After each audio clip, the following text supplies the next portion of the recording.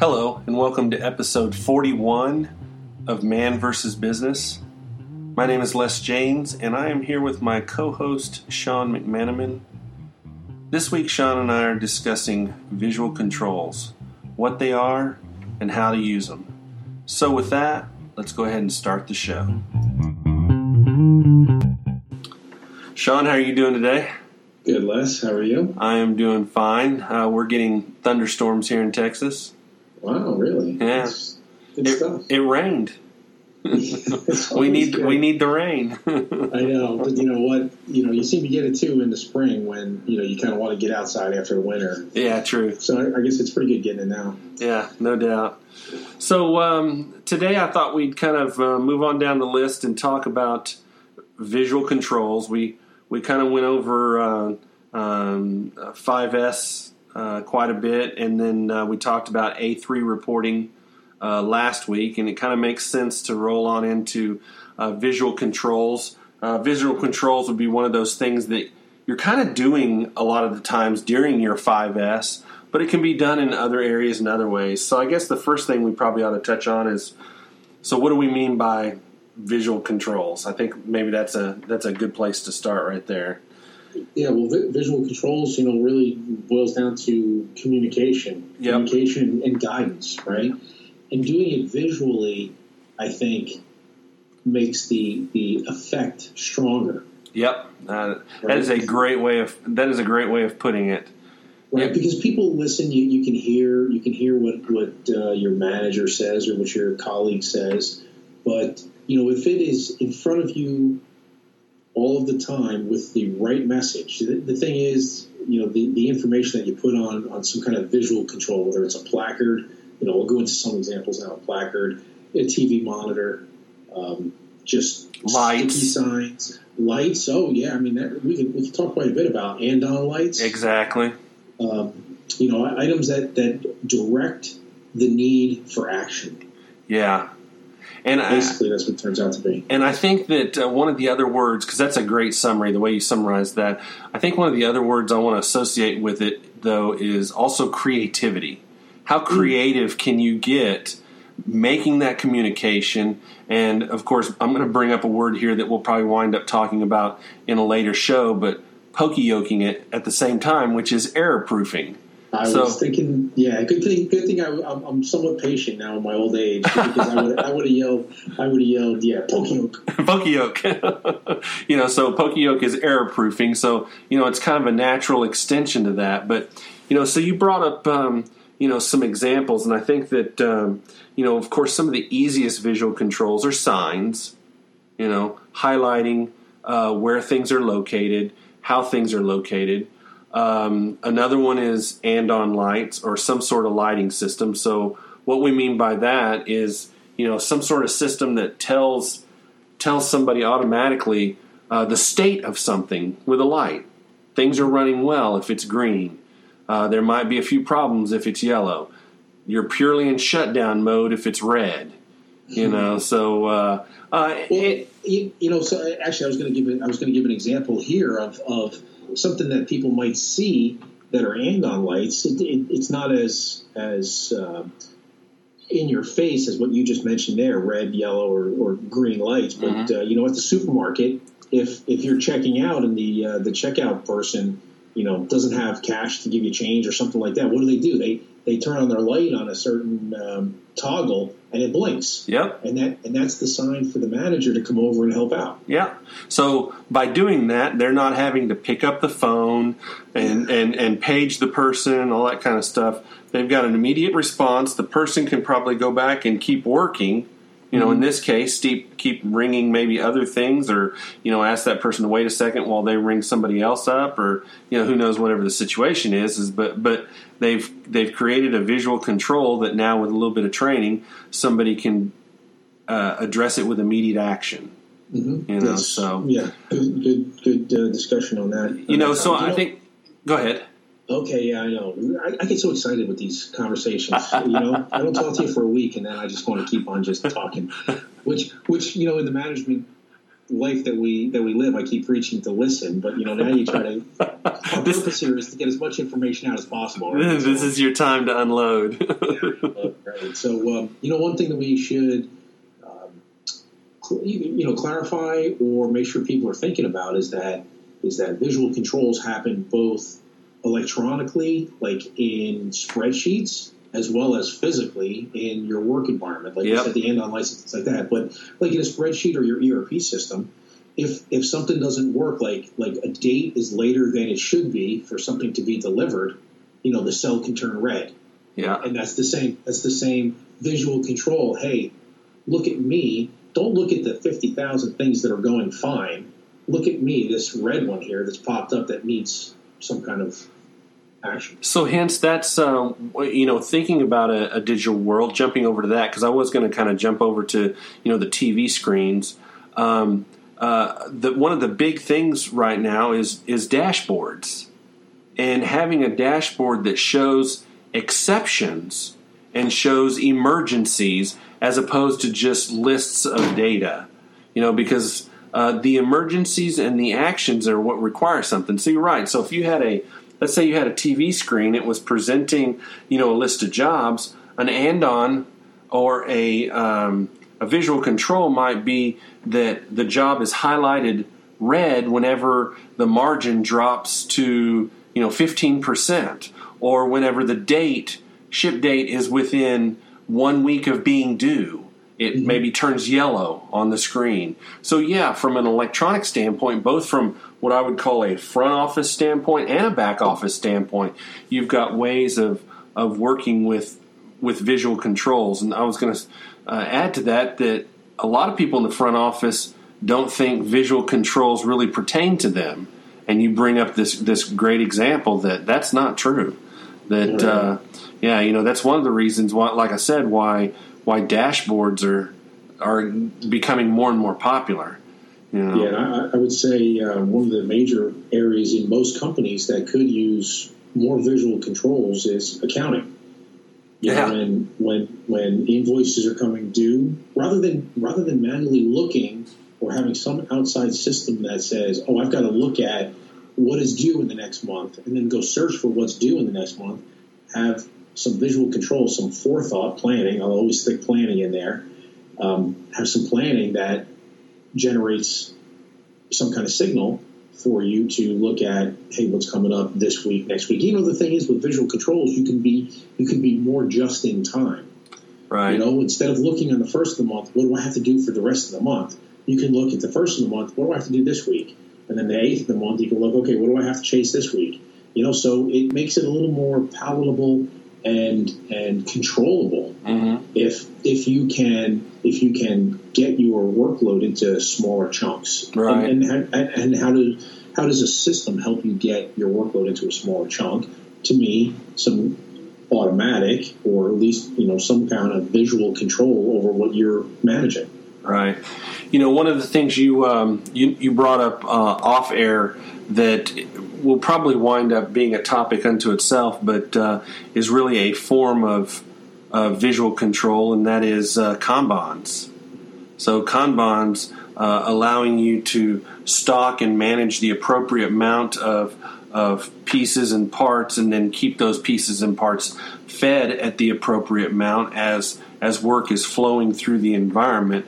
A lot of times I've seen it done with sliding systems, just like a hamburger at McDonald's. It slides into that tray and slides into that slot. People can see how many hamburgers they've got lined up, as they're ordering stuff, pulling it off. The guy in the back can see, oh, I've only got one left. He can slide 2 more down in there when he gets them cooked, So kind of an example of what you would be doing, though, except for with parts and with assemblies, and then, using some sort of card system. So that also is kind of a very visual tool that's used on the shop floor. I think another one we talked a little bit about signage, but I think labeling of shop floor and pathways and ensuring that things, what we call, and this is not really an official term, but that things have a parking place. Every piece of equipment, everything that's used in the environment has a home and a parking spot. And you try to put what goes with that item near that parking spot. So it's kind of like the car has a parking spot, pulls in the parking spot, and it has the tools right there next to it needed to work on the car. So right, and it all flows together with our 5S discussion. It does. Visual controls. Yeah, where do you park the cart with the tools on? Where do you park the parts that are kitted by the materials handling people for the job the next morning? What kind of pre-work do you do? And then so when the workers come in the morning, they've got their cart. It's in the spot. They can get right to work. No questions asked. Everything works according to plan. In fact, one of the things we're getting ready to do in several of our areas is we bought a couple of slanted racks, really nice stainless steel slanted shelf racks with a lip on them, and we're going to foam out each of the racks to have in the rack just what's needed for that area. So we're creating a test area, and that test area will have a rack in it with foam on each level that will hold things like test gauges and testing valves and caps and equipment just for testing, and it'll be in this foamed material so that from a visual control standpoint, you'll be able to tell if all your equipment is there when you go to test any given time. If something's not in its place, we've even thought about when somebody takes something that they slide a card in. That might be a little extreme for our environment, but I do know that there's a lot of companies that go that deep with visual controls because of things like FOD, foreign object debris. They can't afford the thought of an Allen wrench being left in a piece of equipment like an airplane or a big engine.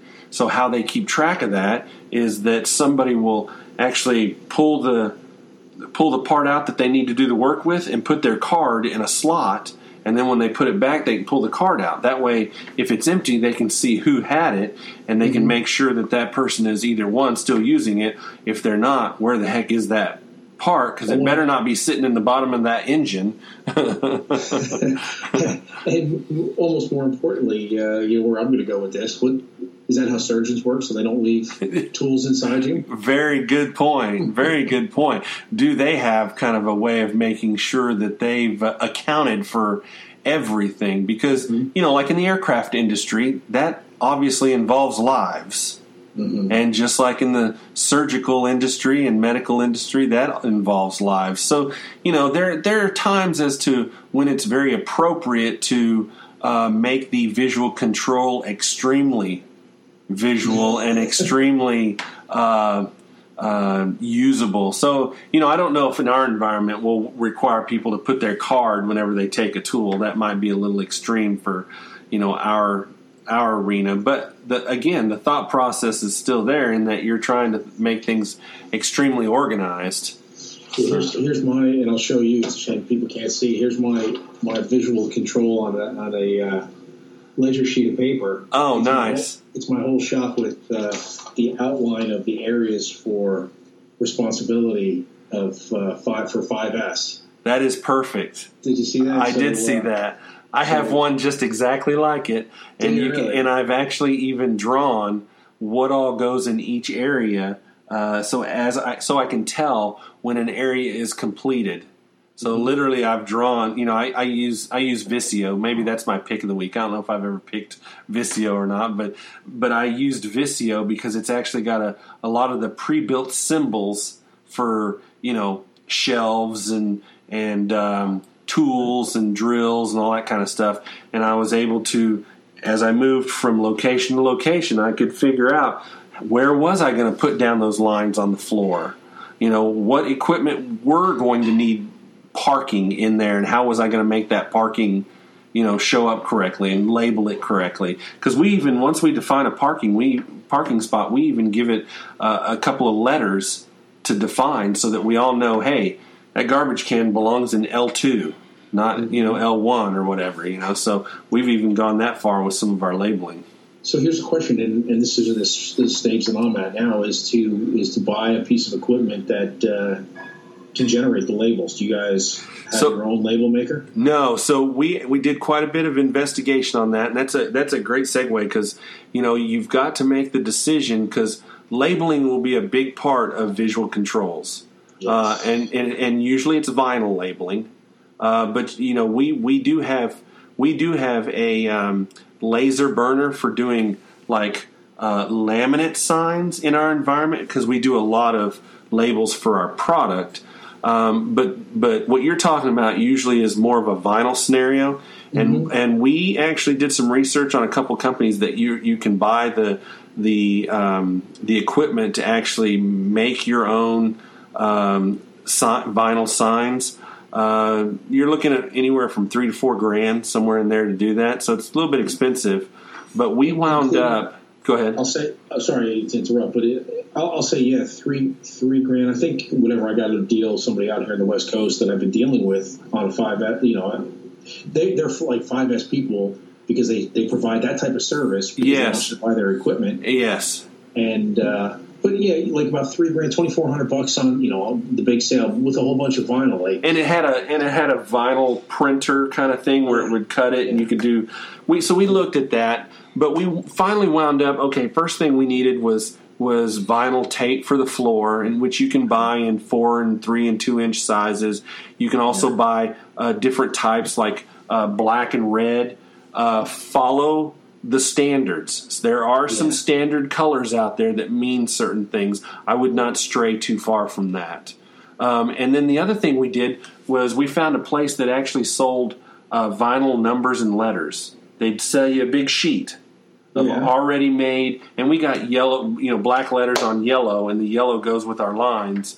And you can just peel off the letters and the numbers and use that for. But now, if you're wanting to do an actual sign that says something, we haven't done anything to do anything like that unless we just purchase pre-made vinyl signs, which there are some companies that do, like for fire extinguishers and danger signs and things like that. But if you're needing a custom sign, then yeah, depending on how often you do it, then go the route of the custom maker. The problem with that is you got to have an expert, an SME in house that knows how to run it, and then are you going to be making enough vinyl signs to warrant the cost? That's the question there. And maybe we'll talk offline about how much do you pay for fire extinguisher signs and stuff like that, as opposed to if I were to make those and the custom signs that we need.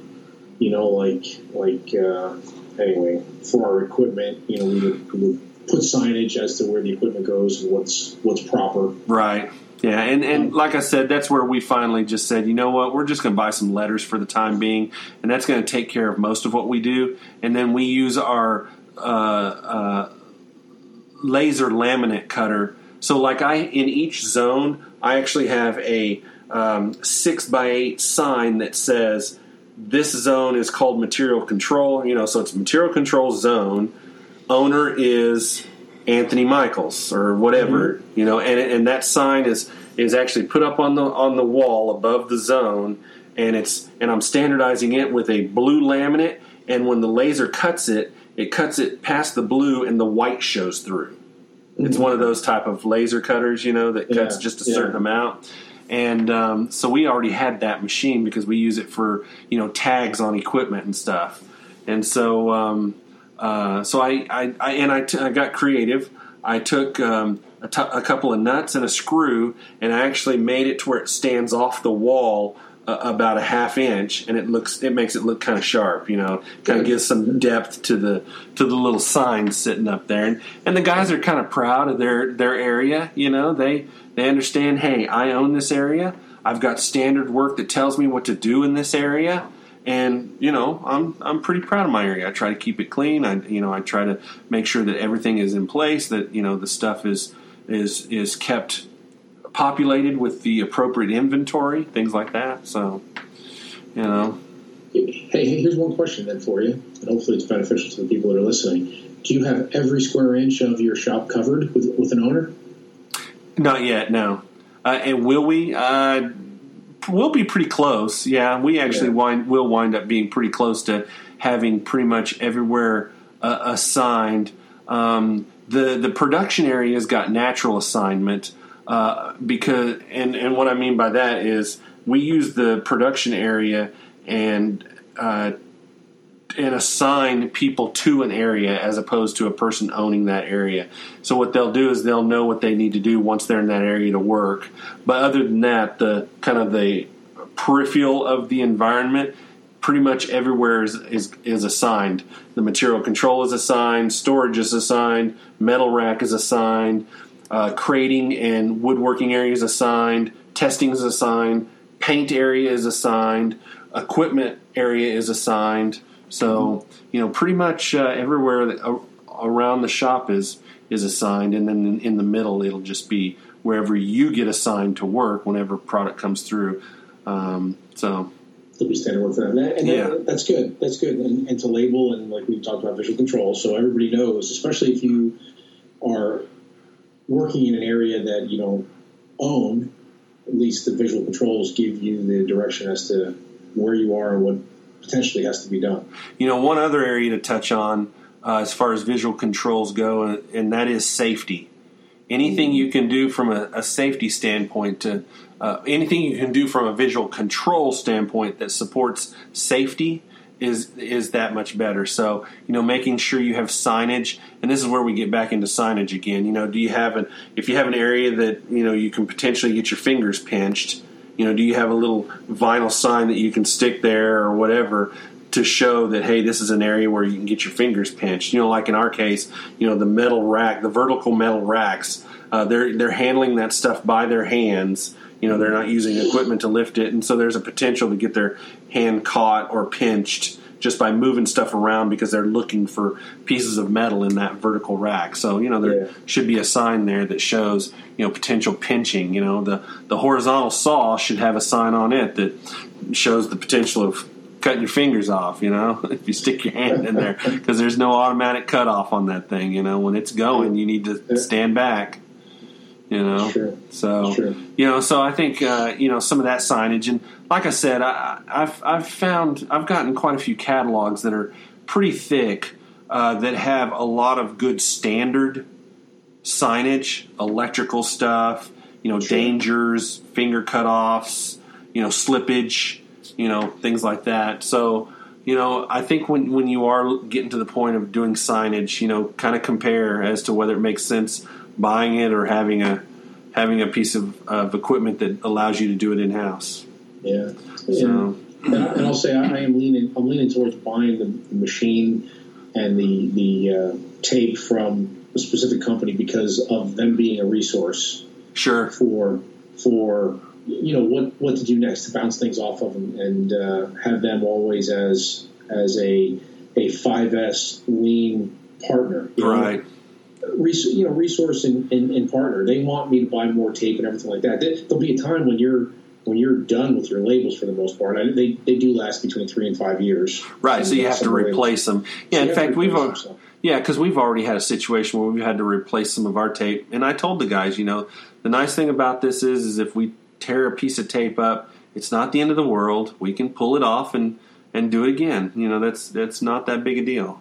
The key is, and the shift in culture is for people to take action. If a piece of tape does get ripped up or some label does get removed or damaged, we need that, rather than, who cares? Yeah. It's supposed to go there. Instead of, if it's halfway peeled off, instead of them pulling it all the way off and throwing it in the garbage can, they actually pull it off and replace it. Yeah. That's good right there. I would agree.